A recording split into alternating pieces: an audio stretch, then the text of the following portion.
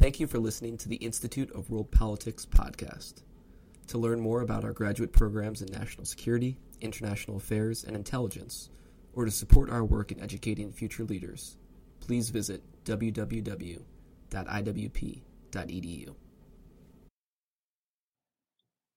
All right, good afternoon. Thank you for watching this virtual lecture event hosted by the Institute of World Politics. For those of you who are new, IWP is a graduate school of national security, intelligence, and international affairs. We have 5 master's degree programs, 18 certificates of study, and a new doctoral program. If you're interested in learning more about us, please visit iwp.edu. This afternoon, we'll be hearing from Professor Norman Bailey and Mr. Bernard Touboul. Dr. Bailey is a professor of economic statecraft at IWP. He currently resides in Israel, where he has taught at 3 different institutions of higher learning. Professor Bailey has a background in the armed forces, business, finance, consulting, and academia.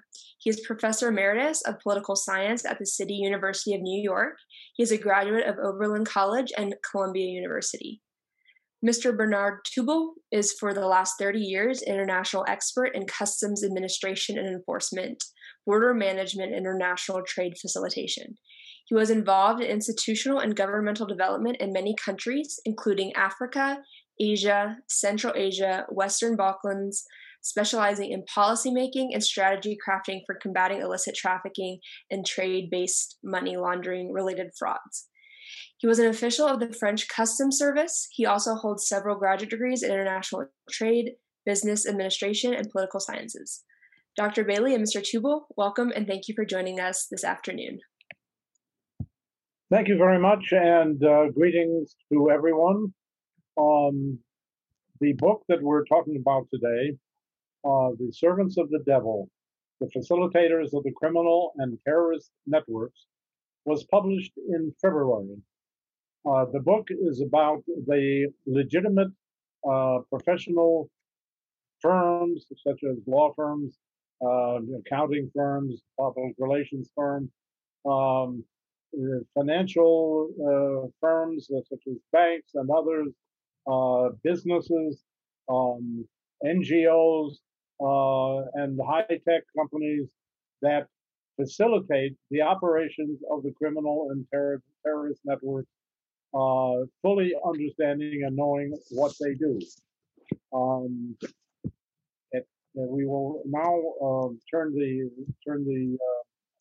program over to Bernard, who is my co-editor in this book, and to present a summary of Chapter 1, the introduction, and Chapter 2 on professional facilitators. Bernard. Thank you very much. Either legal or illegal, but after the Cold War, the world has changed with the emergence of multiple non-state actors that are as rich, powerful, and influential as states, and that can even oppose and fight the nation states. So it's now possible to be both communist and capitalist, to be good and bad, to be a businessman and a gangster, and all of that at the same time. So it's a form of hybridity of actors that has been created in a complexity of social, economic, and political interactions.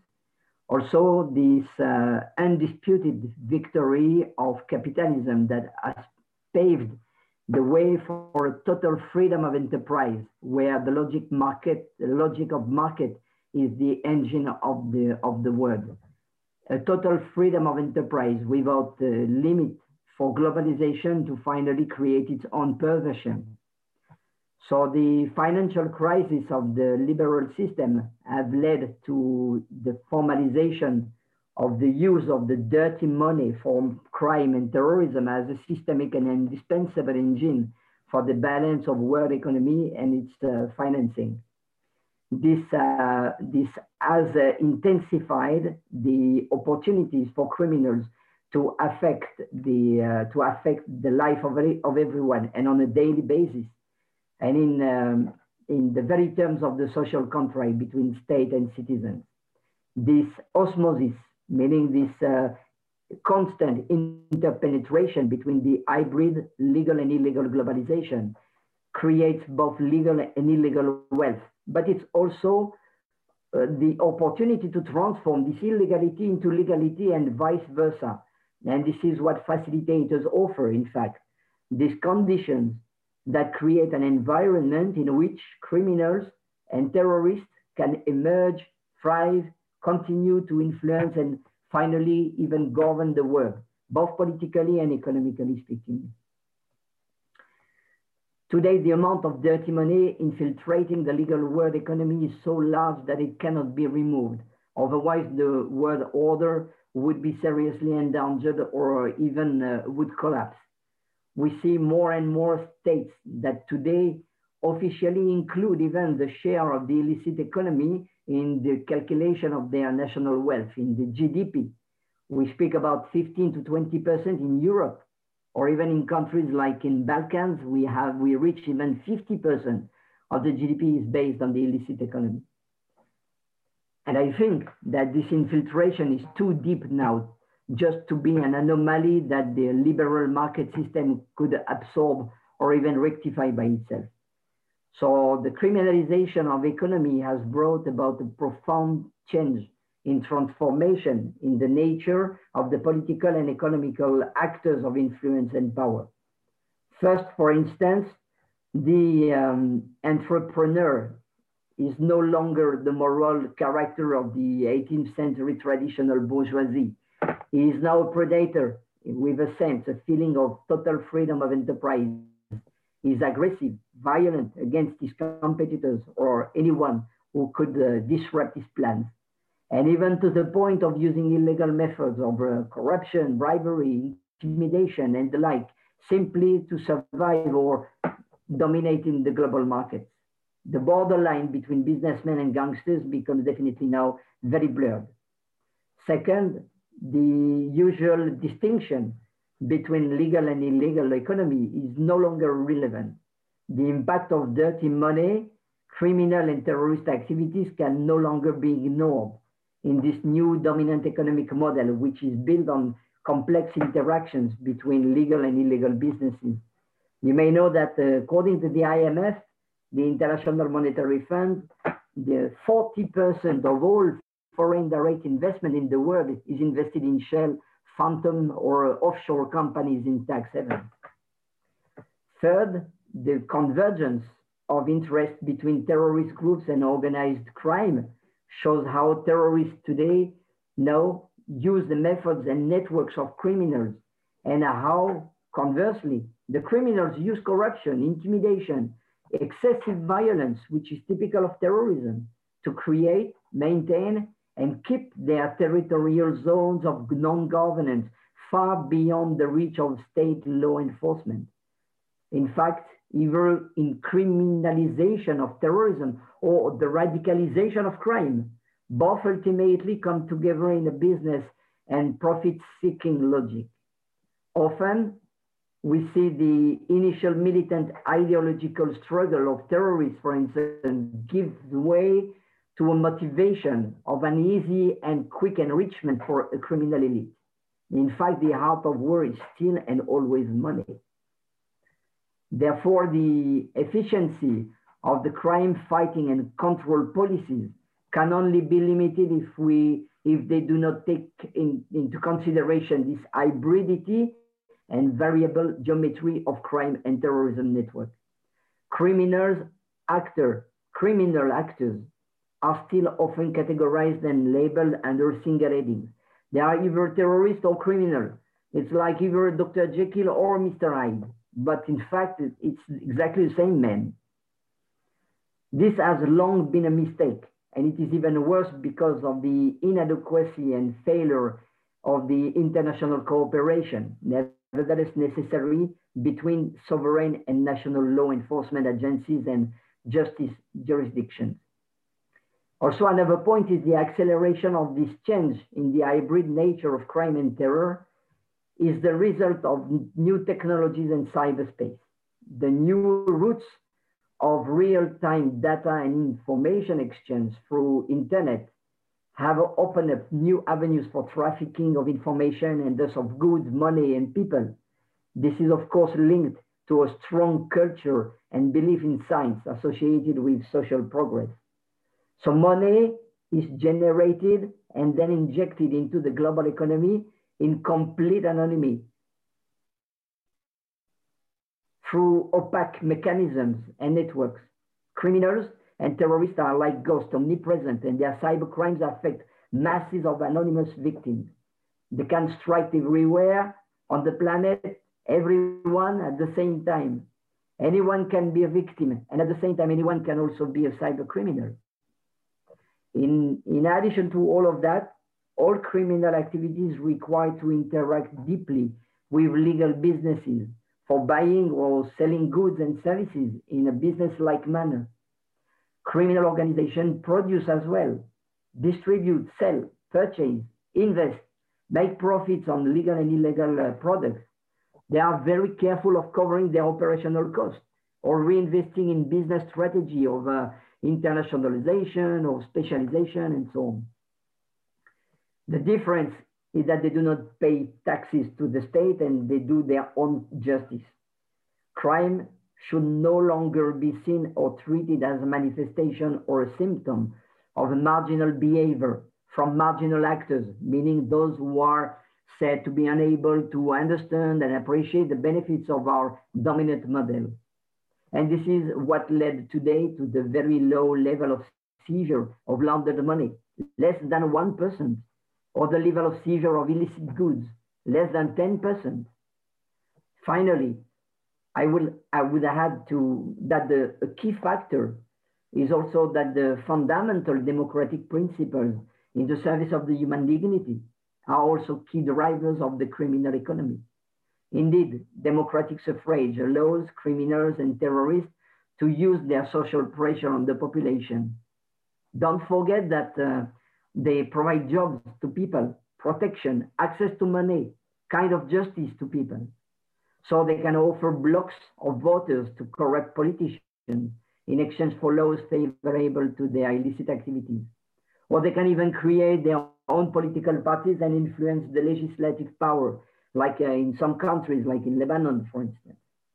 In conclusion, and maybe most importantly, the relationship between state and crime in liberal democracies takes the form very often of a capitulation or resignation.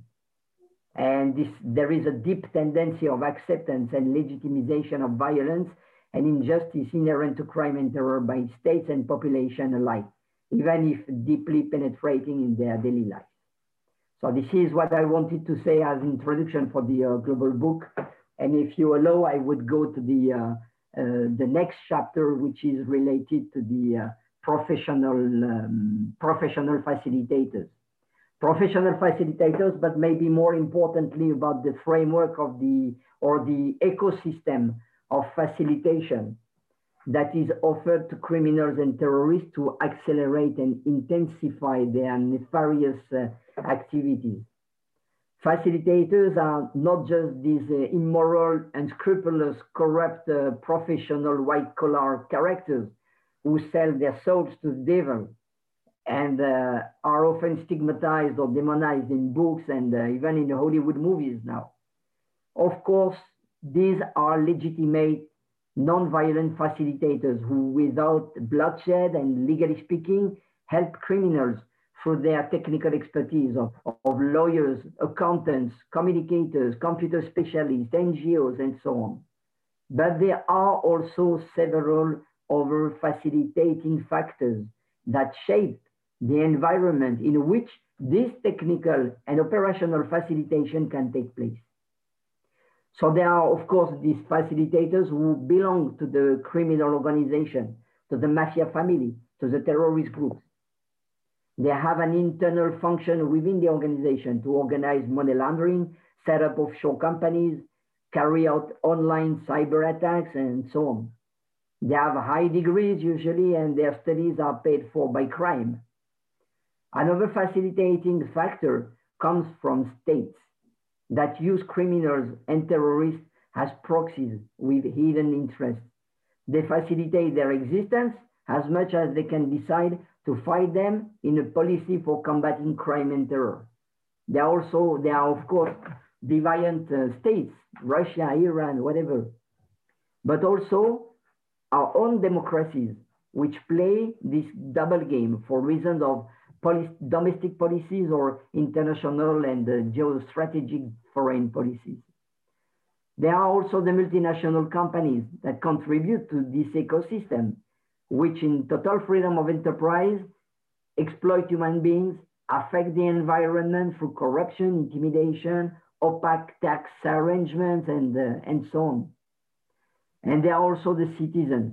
They are key actors of the liberal and democratic consumer society. They are usually ignorant or negligent consumers, but there are also those who consent to a level of acceptance and legitimization of criminal activities. They determine the types and volumes of criminal products on the legal and illegal markets. There is also the responsibility of the media and media moguls, of course, that construct the image, the collective consciousness, the truth of the public about who is criminal and who is not, who should be demonized or who should be tolerated. They shape the belief system of each of us as citizens, public society, or consumers of information.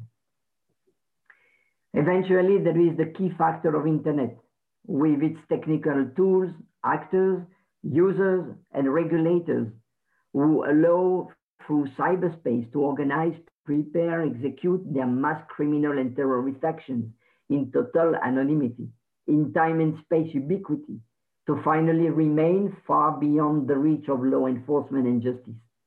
So it's within this framework that our professional facilitators can act and sell their, and most of the time, legally speaking, their technical expertise to the devil as to any other normal client. And for many reasons, might be money, it might be influence, competition, fear and intimidation as well. Also because it's simply possible. So they navigate and surf on the vulnerabilities and technical or legal weaknesses of the legal and financial system. So in conclusion about this chapter, who should be blamed for facilitating crime when everyone is concerned and involved more or less directly and consciously, and especially when state abandons its governance role to the benefit of criminal and terrorist networks? Thank you, and over to you, Norman. Thank you very much, Bernard. Before I go on to the next chapter, which is about financial facilitators of the criminal and terrorist networks, I just want to mention one example of the professional facilitators. In 2016, an American NGO sent people around to 13 of the most prestigious law firms in New York and asked for their assistance in setting up a network of front companies, which were obviously intended, although they didn't say so openly, obviously intended to launder money.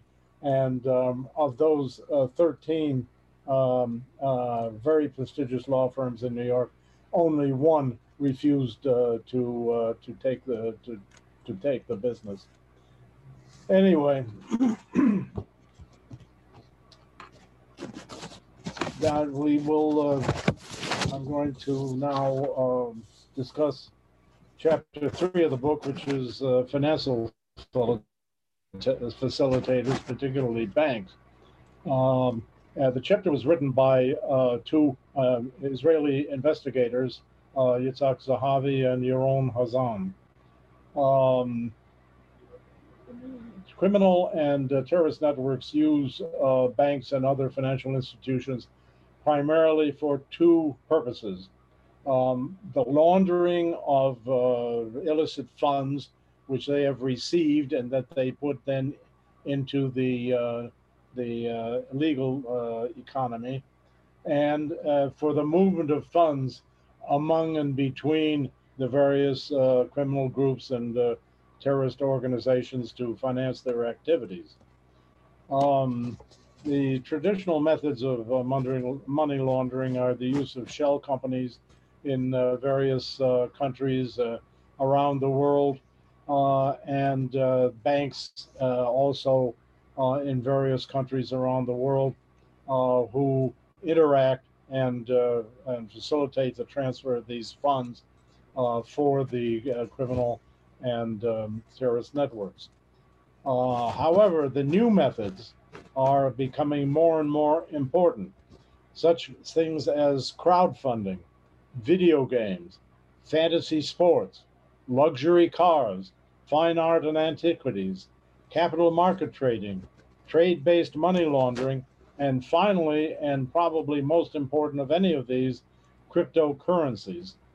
To quote the authors of this chapter, quote, "This is the best way to transfer value and stay anonymous," unquote, namely the use of cryptocurrencies such as Bitcoin and many others. The authors finish the chapter with a case study from 2012 of the HSBC Bank, Hong Kong and Shanghai Banking Corporation, the multi-year facilitation by the bank of criminal money laundering and financial transfers, which led to a $1.9 billion fine and 5 years of monitoring by the Department of Treasury in the United States. I'll now turn it back over to Bernard, who will summarize Chapter 4, the business facilitators. Okay, thank you very much. I had a little bit instability on the line, so sorry. So I'm back now.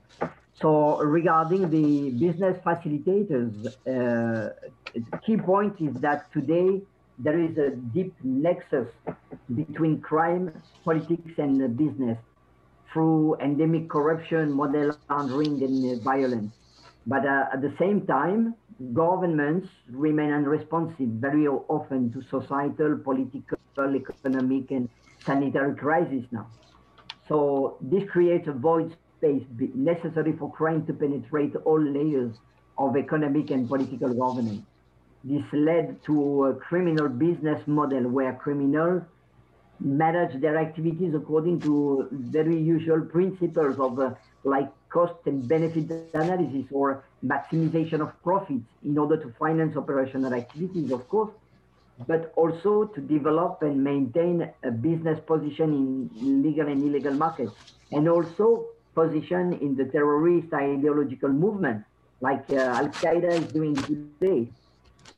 In fact, criminal organizations use exactly the same theoretical models, strategies, and techniques of business organization, management, production, marketing as any legal or conventional businesses.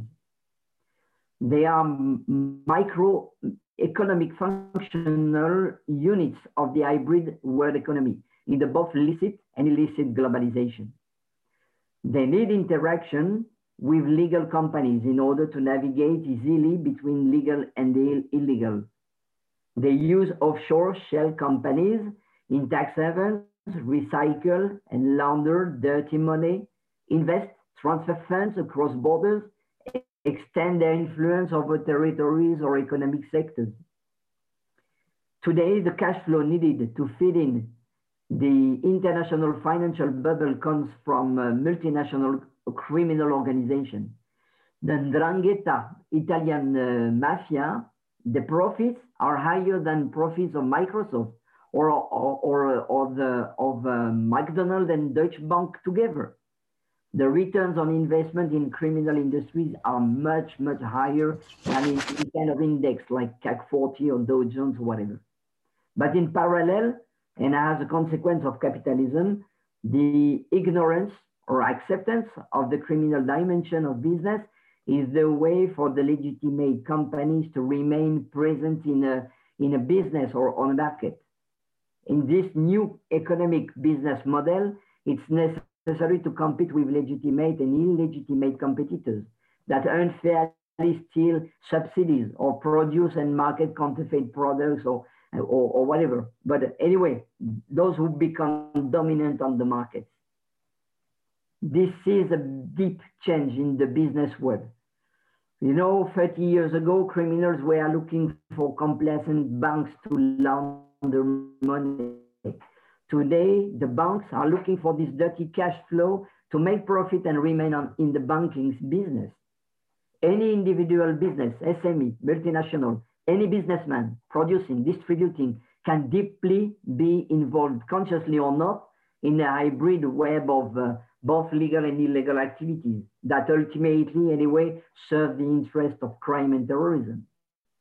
Every legal business can be instrumentalized, targeted, or victimized by a strategy of alliance or competition between criminal and legal businesses. In fact, and it's interesting, interaction with legal businesses follow very clear and strategic objectives. They target the cash flow intensive businesses for money laundering, the bars or restaurants and nightclubs or whatever. They target cheap labor intensive businesses to reduce costs by exploiting immigrants, women, children. Businesses that benefit from state subsidies like in transport sector, construction, agro-business, and businesses involved in newly or not yet regulated markets. So as a conclusion, it's a matter of fact that today, in this hybrid economic model, criminal organizations have the power to influence, affect, and even control all types and all sizes of businesses, meaning the whole world economy. Thank you again, and over to you, Norman.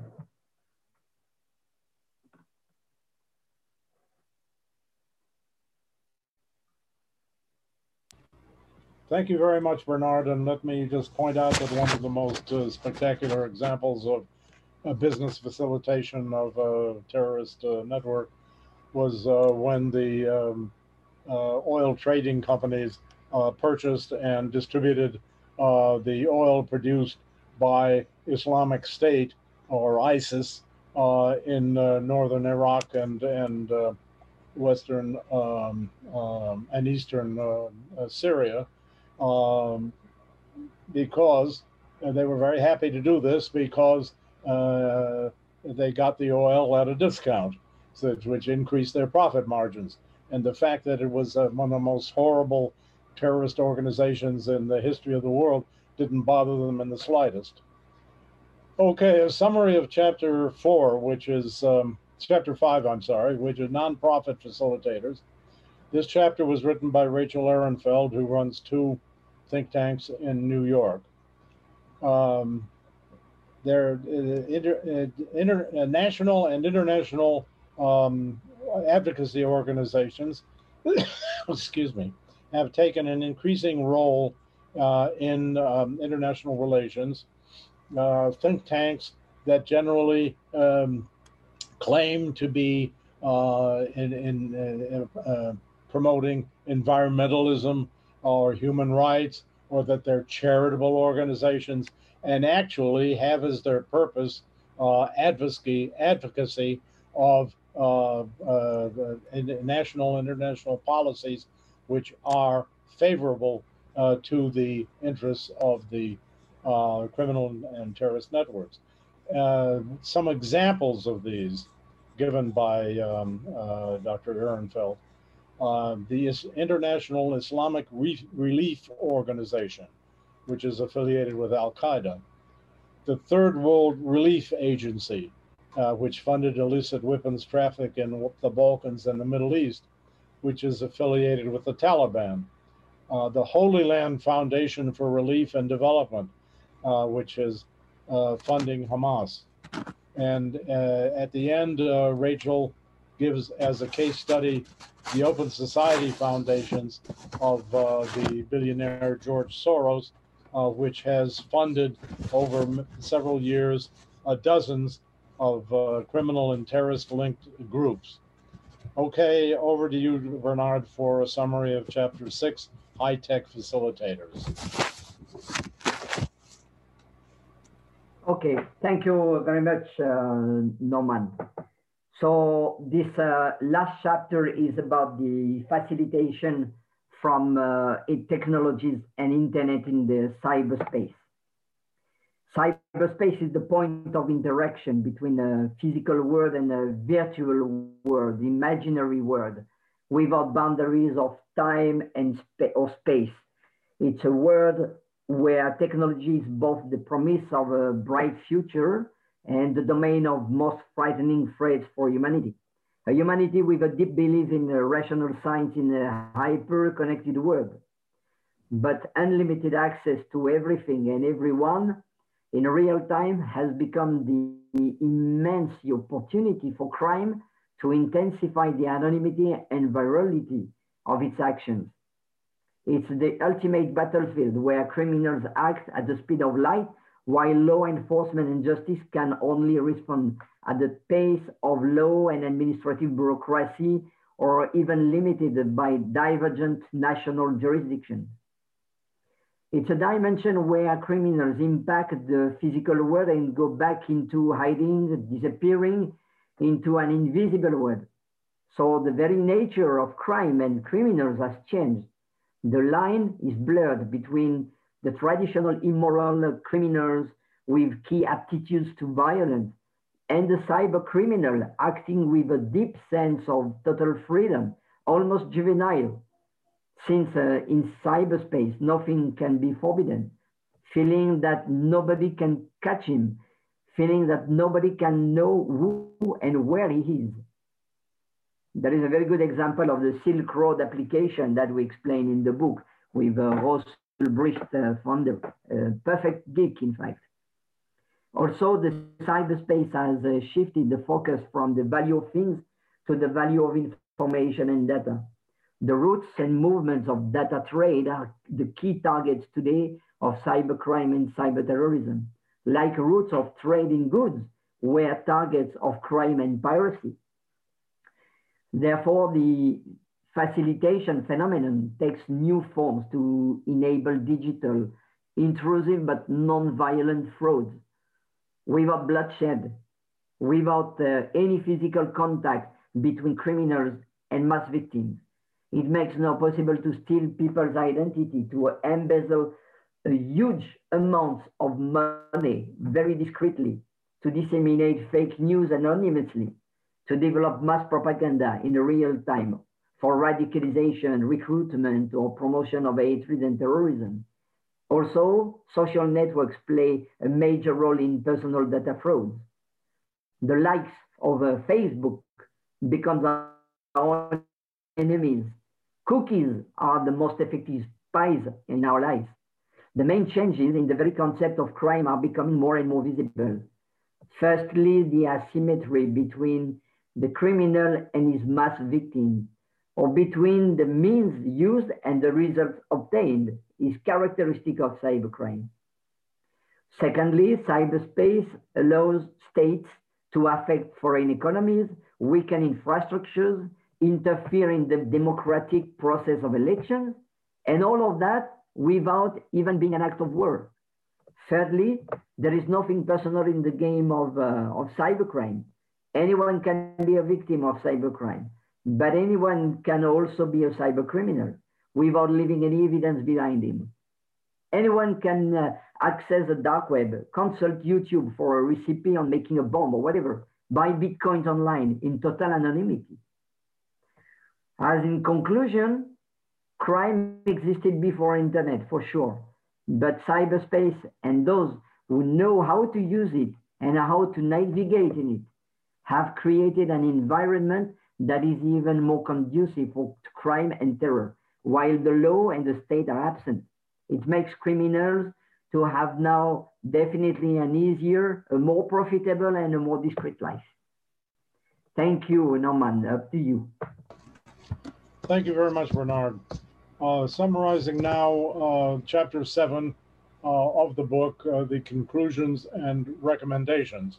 In beginning my discussion of this chapter, or my summarization of this chapter, I want to mention, besides all of the other facilitators that were covered by the various chapters in the book, that there are now state actors such as Iran, North Korea, Russia, and Turkey, which extensively use these criminal and the terrorist networks for their own purposes.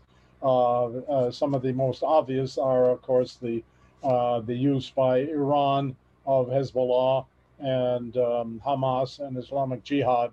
But there are many other examples of the use of these criminal and terrorist networks by states. And the emergence of what one might call criminal states, such as Lebanon, which is a sovereign state. It also happens to be controlled by a criminal terrorist organization. Guinea-Bissau in Africa, which is entirely controlled by criminal networks having to do with the trafficking in illegal drugs from Latin America to Europe, and Venezuela, which facilitates all kinds of activities of this nature and has become a criminal state. In terms of conclusions, I would say that there are three principal conclusions. And here I'm going to quote specifically from the book. A very significant portion of the world's economic and financial activity is now controlled by criminal syndicates, often allied with terrorist organizations, unquote. Secondly, quote, all efforts to deal with, much less to defeat this burgeoning criminal terrorist network have been a manifest failure, unquote. The only example we have in the entire world of an agency which has been quite successful in its task is the U.S. Treasury Department. Other than that, all the efforts of the law enforcement agencies of the Western countries and other countries around the world have been manifest failures in this respect. The role played by the criminals and terrorists reveals the need for a new paradigm of economy and governance. And our recommendations have to do with this new paradigm. And we recommend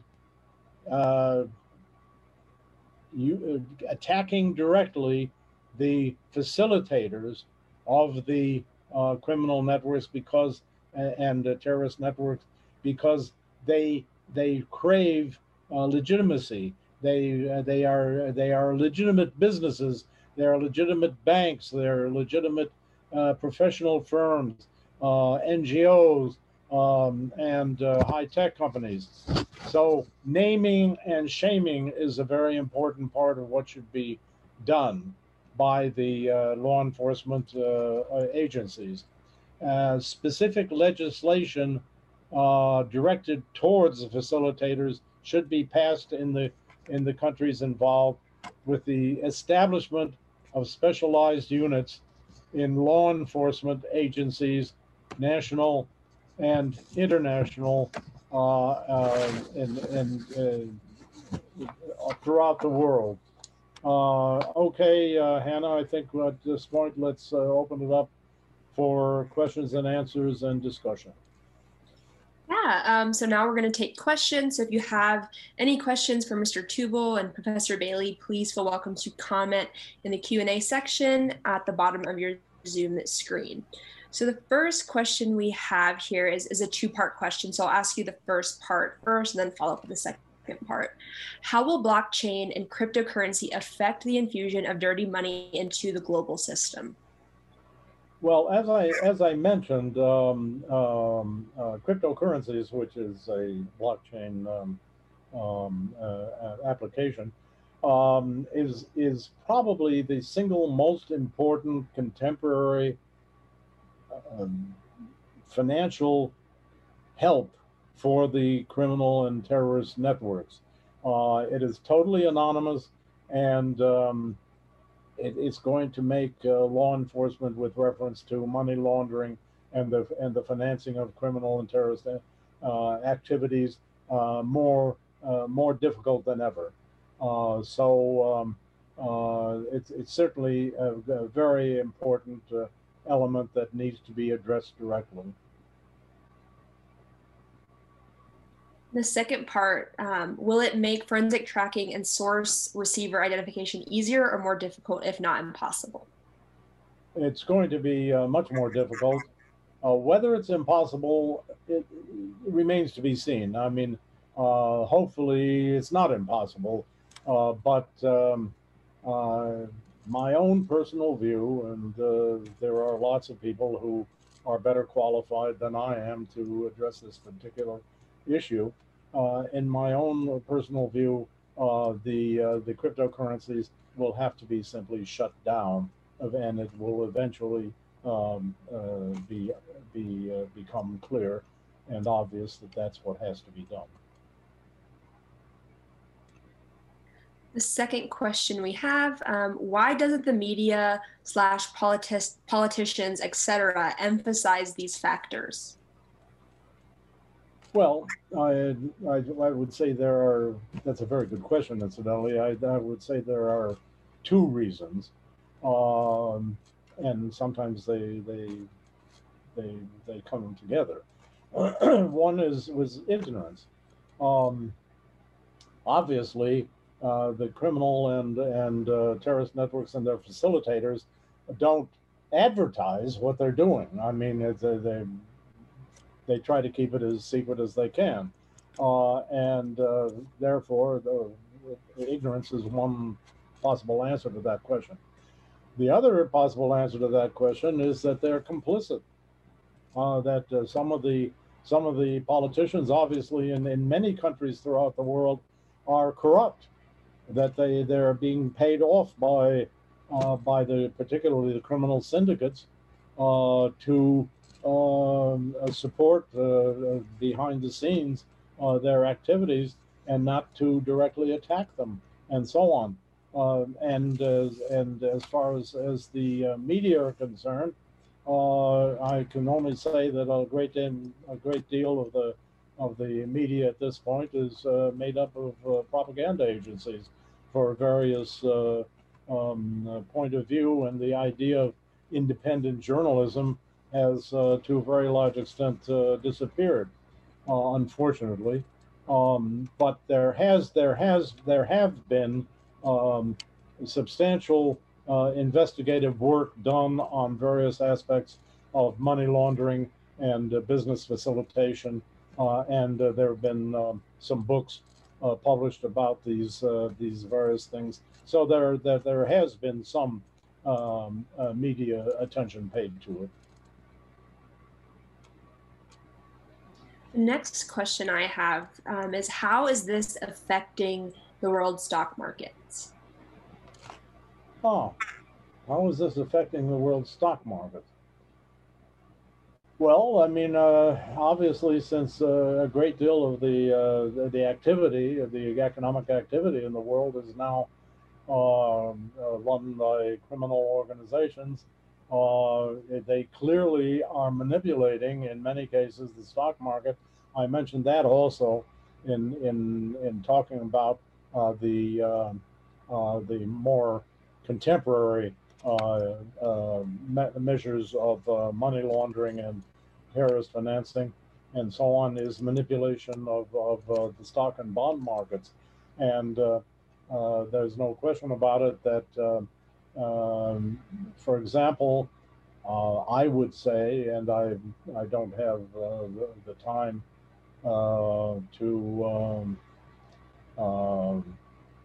go into it in any detail, but the fact that the stock markets have been, generally speaking, doing very well during this horrible coronavirus period, when the economies have not been doing well at all, it might very well be as a result of this kind of manipulation by the criminal networks. High frequency financing is, in terms of the contemporary use of these tools, extremely important. Excuse me. The next question I have for you is, how do we drive a sense of urgency for decision makers to address facilitators and criminal terror networks pose? The interim national security strategic guidance is rife with other priorities, including domestic policy, the pandemic, the economy, great power competition. Again, a very excellent question. And it is up to the people who are supposed to be and are charged with fighting the criminal syndicates and terrorist organizations to make it clear to their bosses, their political bosses, that it isn't going to work. What they're doing isn't going to work unless the facilitators are attacked directly, named and shamed and brought to justice and fined with huge fines and so on and so forth, and in some cases simply shut down. The law enforcement people have got to make this clear to their bosses. Now, it may be that their bosses are corrupt. This is all, it's quite possible, and is certainly true in many countries in the world. But in which case, there's nothing to be done. But I hesitate to think that in the major countries of the Western world, particularly in Europe and North America, that this is true throughout the political structure. Next question I have is, we know that Iran is supporting Houthis in Yemen. Why did we think it was a good idea to remove Houthis from the terrorist list? I'm sorry, to remove what? To remove the Houthis from the terrorist list. It was a very bad idea. I mean, if I wanted to take up the whole rest of our time, just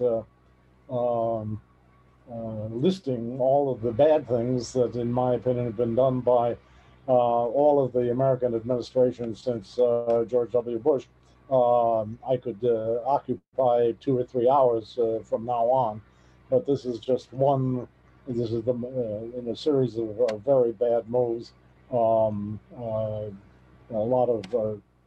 It seems to me that the Biden administration has decided it's simply going to reverse whatever it can of whatever the Trump administration did, without actually looking into whether it was a good idea or not, but simply saying, if Trump did it, then we're opposed to it, and we're going to reverse it. It certainly, we saw the effects of this in the border situation with Mexico. I mean, instead of examining the situation and deciding what aspects of what the Trump administration did should be kept and what should be changed, and doing it gradually over a period of time, simply at a stroke in the first day of the Biden administration, they reversed the entire immigration structure that had been erected by Trump, and now we see the effect of it. And I could go on to other examples like the Keystone Pipeline decision and so on. And certainly the removal of the Houthis from the terrorist list was a very stupid thing to do. Next question I have for you is, reportedly, the Islamic Republic of Iran has many financial assets in the US and Europe. They utilize these assets for illicit actions, of course. They have bank accounts at businesses, etc., and can actively use them. These are not assumptions, but facts. Why don't we close their assets? Well, that's another very good question. Why don't we? And again, I have to say it's either because the situation is not understood by the people who do it, or those people, they don't want to, because either they're corrupt or because they believe that what is being advocated by the Iranian regime is good, and any one of those three reasons is a very bad reason, and certainly those activities should be shut down, and again, our conclusion in our recommendation in the last chapter of the book is precisely that. You have to go after the facilitators and shut them down. Otherwise, forget it. I mean, directly attacking the criminal and terrorist networks is not going to work, and we've already seen that. And the only thing that has been successful are the activities of the Treasury Department, which of course is attacking the financial facilitators of these organizations. The next question I have for you is, in many countries, facilitators and criminal organizations are so entwined with legitimate governance where we risk killing the patient by removing the parasite. Is the goal to minimize the facilitator/criminal network impact or to remove the parasite? Actually, the goal, if governments pay attention to what we're saying in this book, the goal is to make it much more difficult for the criminal and terrorist networks to function. I mean, that's what the facilitators do. They facilitate. They make it easier for the criminals and terrorists to function, to do what they're doing. And the purpose of attacking the facilitators is to make it that much more difficult for the criminals and terrorists to operate. So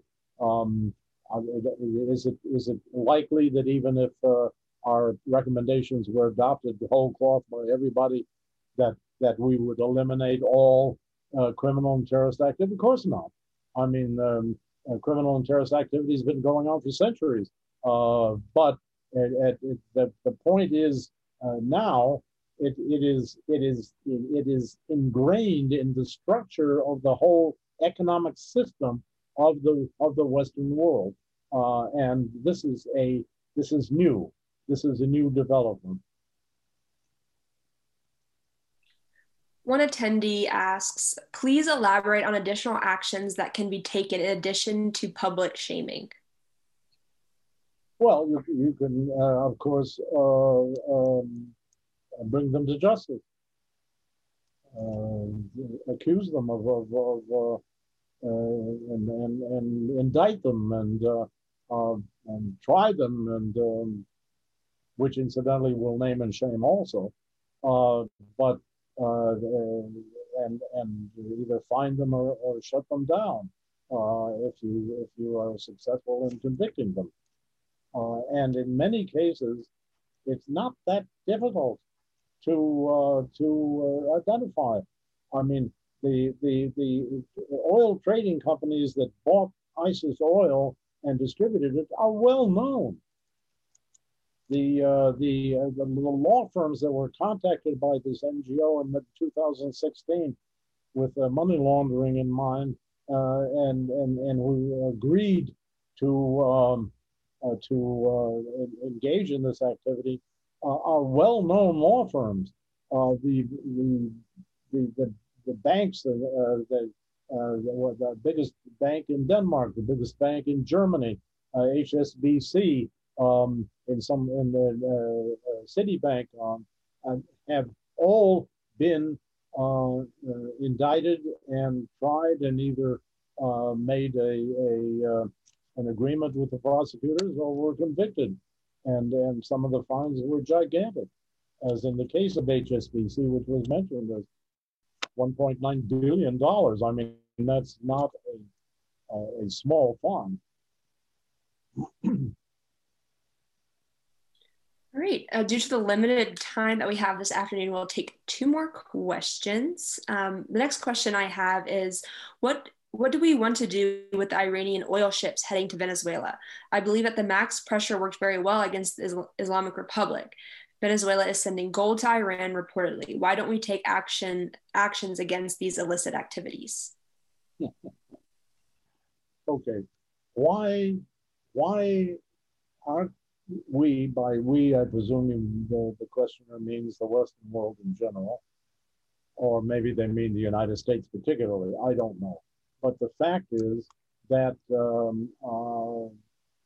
instead of taking action, well, the Trump administration took a lot of actions against both Venezuela and Iran, but they weren't sufficient to start to cause a regime change in either of those countries. But certainly that effort should be continued and strengthened.